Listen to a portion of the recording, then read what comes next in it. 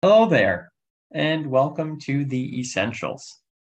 I'm James. I'm the pastor of the Freedom Moravian Church, and this podcast is a space where we talk about life, where we explore our faith, and we try to look for ways that we can take the most hope-filled steps forward each day.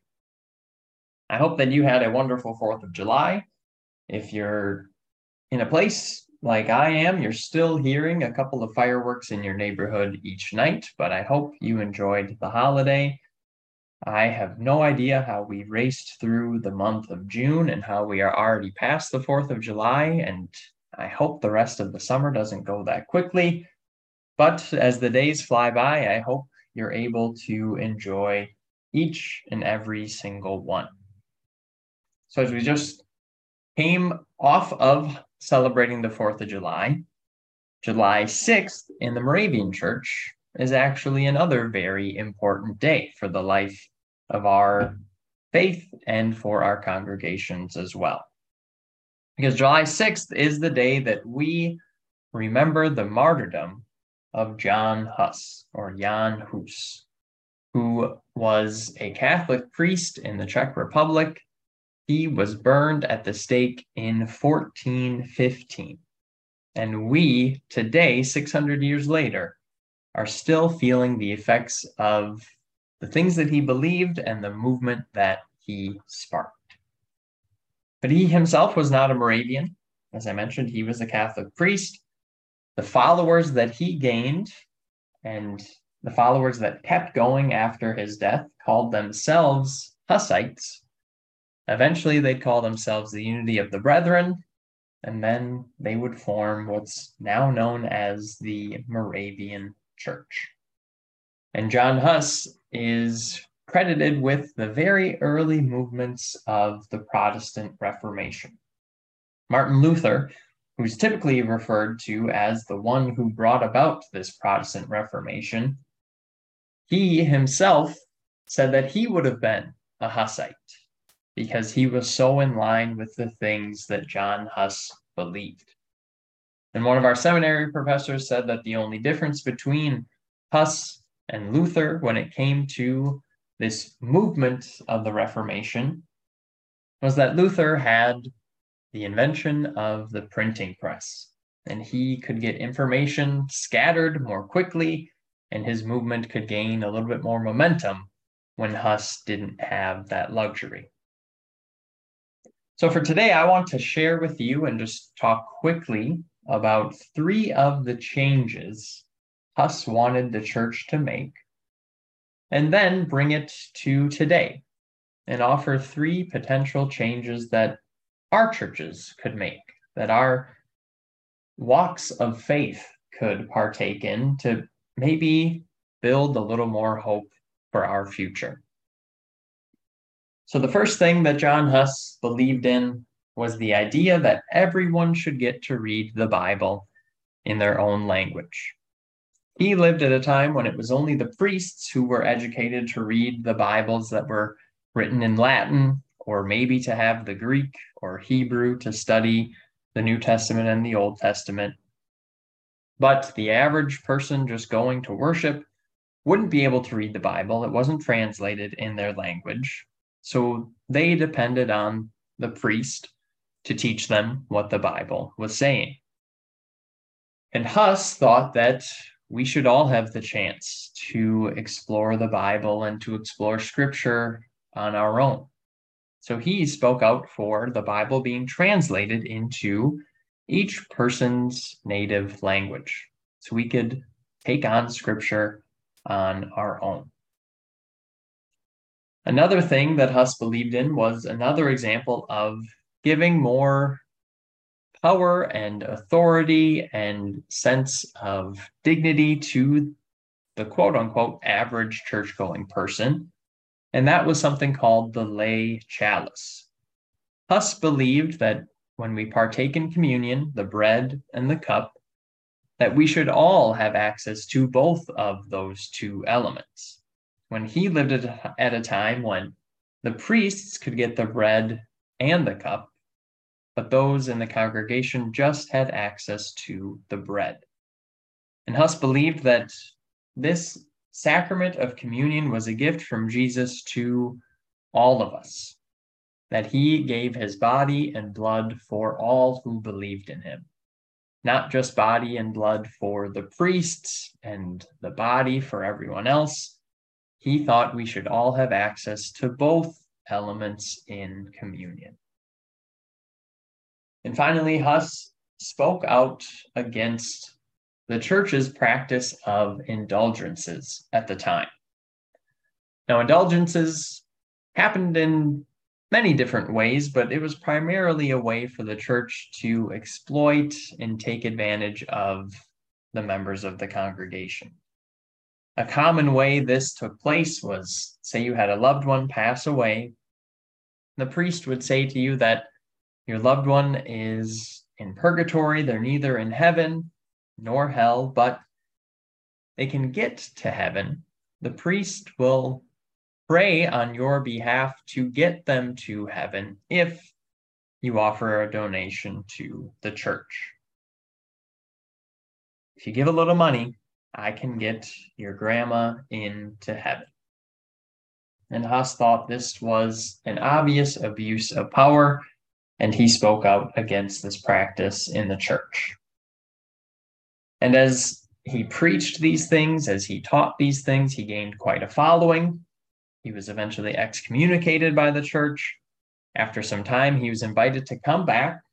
He was given the opportunity to recant, to take back what he'd been preaching and teaching in order to spare his life. But Hus believed that the truth of the gospel was more important. He thought these truths that he was speaking up for were more important than even his own life. And he, instead of recanting, instead of taking everything back, was eventually burned at the stake for having these beliefs. And rather than just give you a history lesson for today, I thought we would touch upon 3 potential changes our current church could make. What's the reformation that is needed in 2023? And before I offer those potential changes, I'll state the obvious that I'm not expecting these 3 things to have anywhere near the same impact as Jan Hus. I am not expecting churches in 600 years to talk about what I am mentioning on this podcast today. That's not what I'm striving for. And I set myself up for that, trying to mimic the 3 changes that Hus made himself. And I also have the luxury in knowing that whatever I offer, whatever changes I suggest, I'm probably not going to lose my life for them. Hus did not have that luxury. So I can offer these changes with a little more comfort, with a little less fear, but also knowing that it's not going to have the same impact that Hus had, and that's okay. So I thought of 3 potential changes that we could see in the life of our faith and in our churches that could maybe provide a little more life, a little more hope to the future of Christianity. And the first change, or at least focus, that I think we should have is pretty similar in terms of the example that Hus set. I think this is the one that is most closely in line with the way Hus went about things. But my first thing is that churches, whether that's preachers, believers, Christians everywhere, should be less afraid to step on people's toes. Now, I'm not saying we should be doing this on purpose. We shouldn't be actively seeking arguments and seeking fights, but we should be more willing to preach the gospel of Jesus without being so afraid and concerned that we're going to upset someone. Because right now we do live in a polarized world. Many of the issues that we want to talk about are so divisive that we can kind of tiptoe around them. We know that there's such a wide range of views and that they can be so extreme. So our tendency from the pulpit or in discussion with others is to kind of stick towards the middle so we don't alienate someone. And in our churches especially, we are so afraid of losing people that we are so driven by numbers. How many people are coming to church? How many members do we have? What is our budget looking like? We're so hung up on those numbers that we are terrified of the thought of losing someone, of saying something in worship that Sue doesn't agree with, and eventually having her leave the church. That, for many of us, is the worst case scenario. And it has sometimes taken a priority to preaching the life and ministry of Jesus fully. Because as we look at his life, he divided opinion. He made people upset and angry. People disagreed with him. But he did all of these things, sparked all of these arguments, not just to fight with people, but because he was lifting other people up. He was extending hope and love. He was embracing communities and people that had been rejected or neglected or oppressed. He did it out of the sake of love, and a consequence sometimes was that people disagreed. And sometimes I think we steer clear of that potential consequence of someone disagreeing with us. And the result of that is we're not always offering a true picture of Jesus and his life. Because we think about the many issues in our world today, I think it's probably a lot less complicated than we realize to see where Jesus would fall on these issues, to see what he would do and what he would say. The trouble is that knowing where Jesus would be found and preaching to it will leave those who take the opposite approach. They will feel alienated. They will feel left out. They'll feel called out for what they believe, when really we are just highlighting the message of Jesus. So I think we should be a little less afraid to step on toes if it means that we are following the gospel, if it means that we are preaching faith, hope, and love. And when we err on the side of truly following Jesus' example, at the risk of upsetting someone, potentially losing someone, it still keeps us closer to our calling. It gives us a truer sense of being the hands and feet of Christ, rather than pretending like Jesus wouldn't have an extreme view on something, that his belief wouldn't feel radical towards the things we're talking about. I think we need to try and shed the sense of polarization we have and the fear of alienating people who might disagree, because they might disagree with the teachings of Jesus himself and the actions that he made in his life. But if we are preaching his example, we are doing the best we can as his followers. Now, the second thing that I think would be a helpful change within our church, but also I'm not entirely sure how making it happen would work. And it's something that lots of churches are dealing with, this sense of longing for our congregations to get younger, to have young families, to have young kids.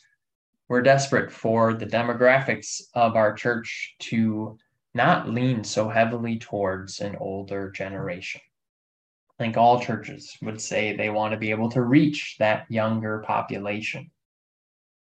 And as our church is in that boat as well, I think we need to be very honest about our approach to that desire. Because we want younger people to be involved, but sometimes it feels like we want them to fall into what we think is best.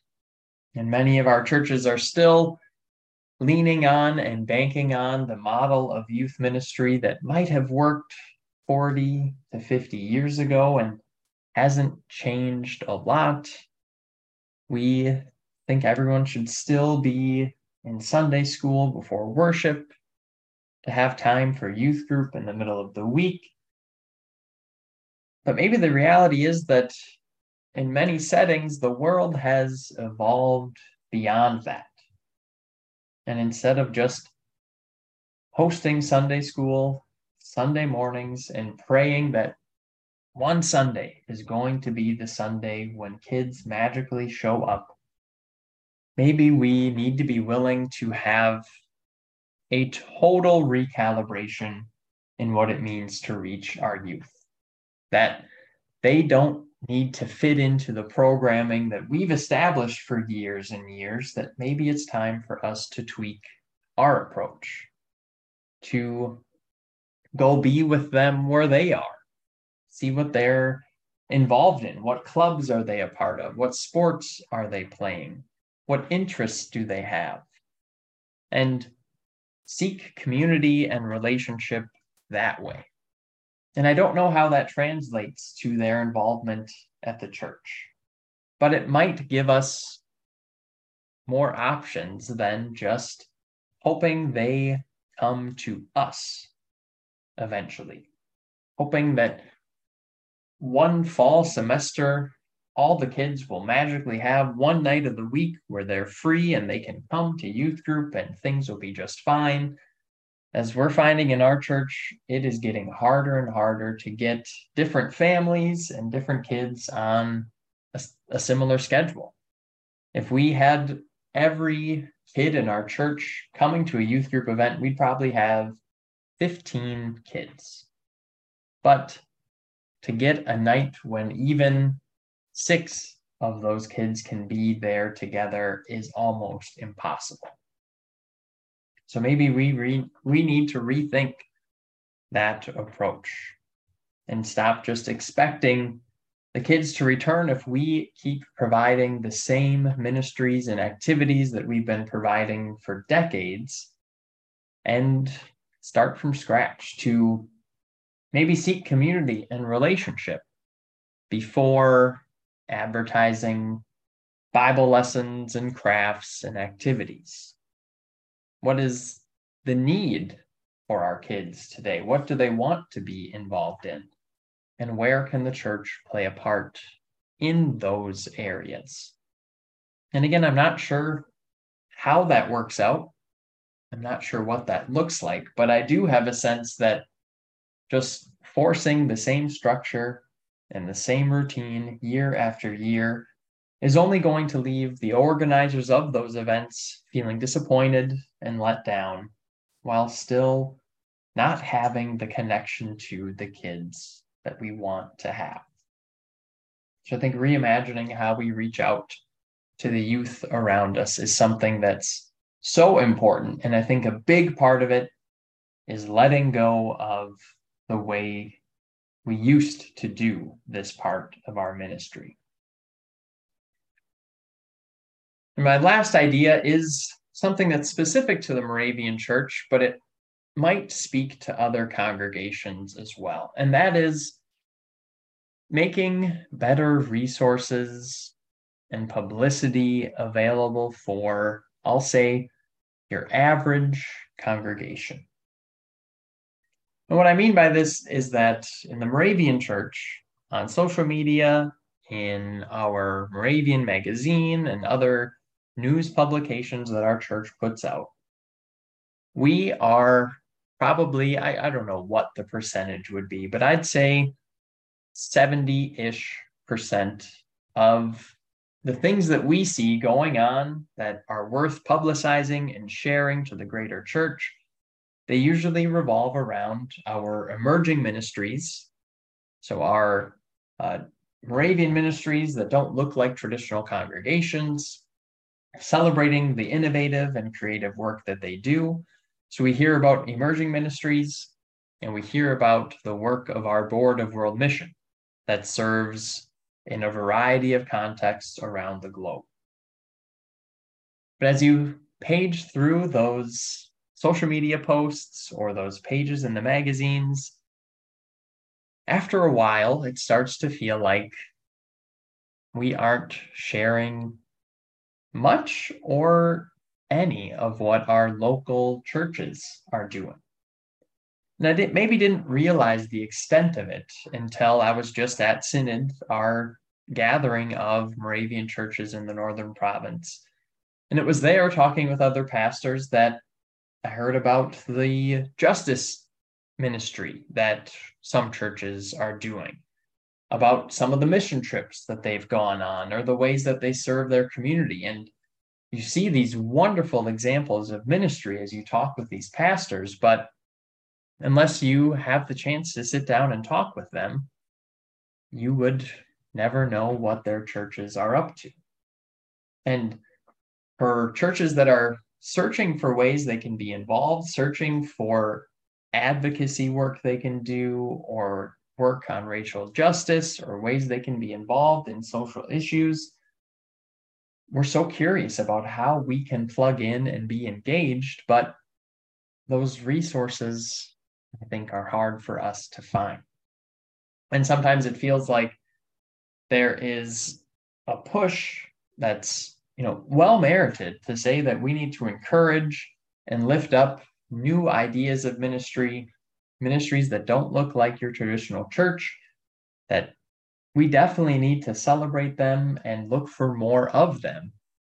But sometimes for your average church, my church included, when we see the push for all of that, I think folks in the pews can feel like we either need to start shifting towards that model of ministry, or we will watch our congregations slowly continue to fade away without much hope that things will turn around. It's like there's an expectation to totally rewrite what you're doing in your setting, because that's the new way ministry is going.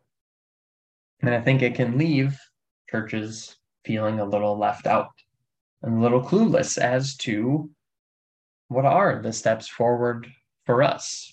How can we learn more about what other churches are doing well, where they've found success? How can we share those stories and maybe try and implement something in our own setting?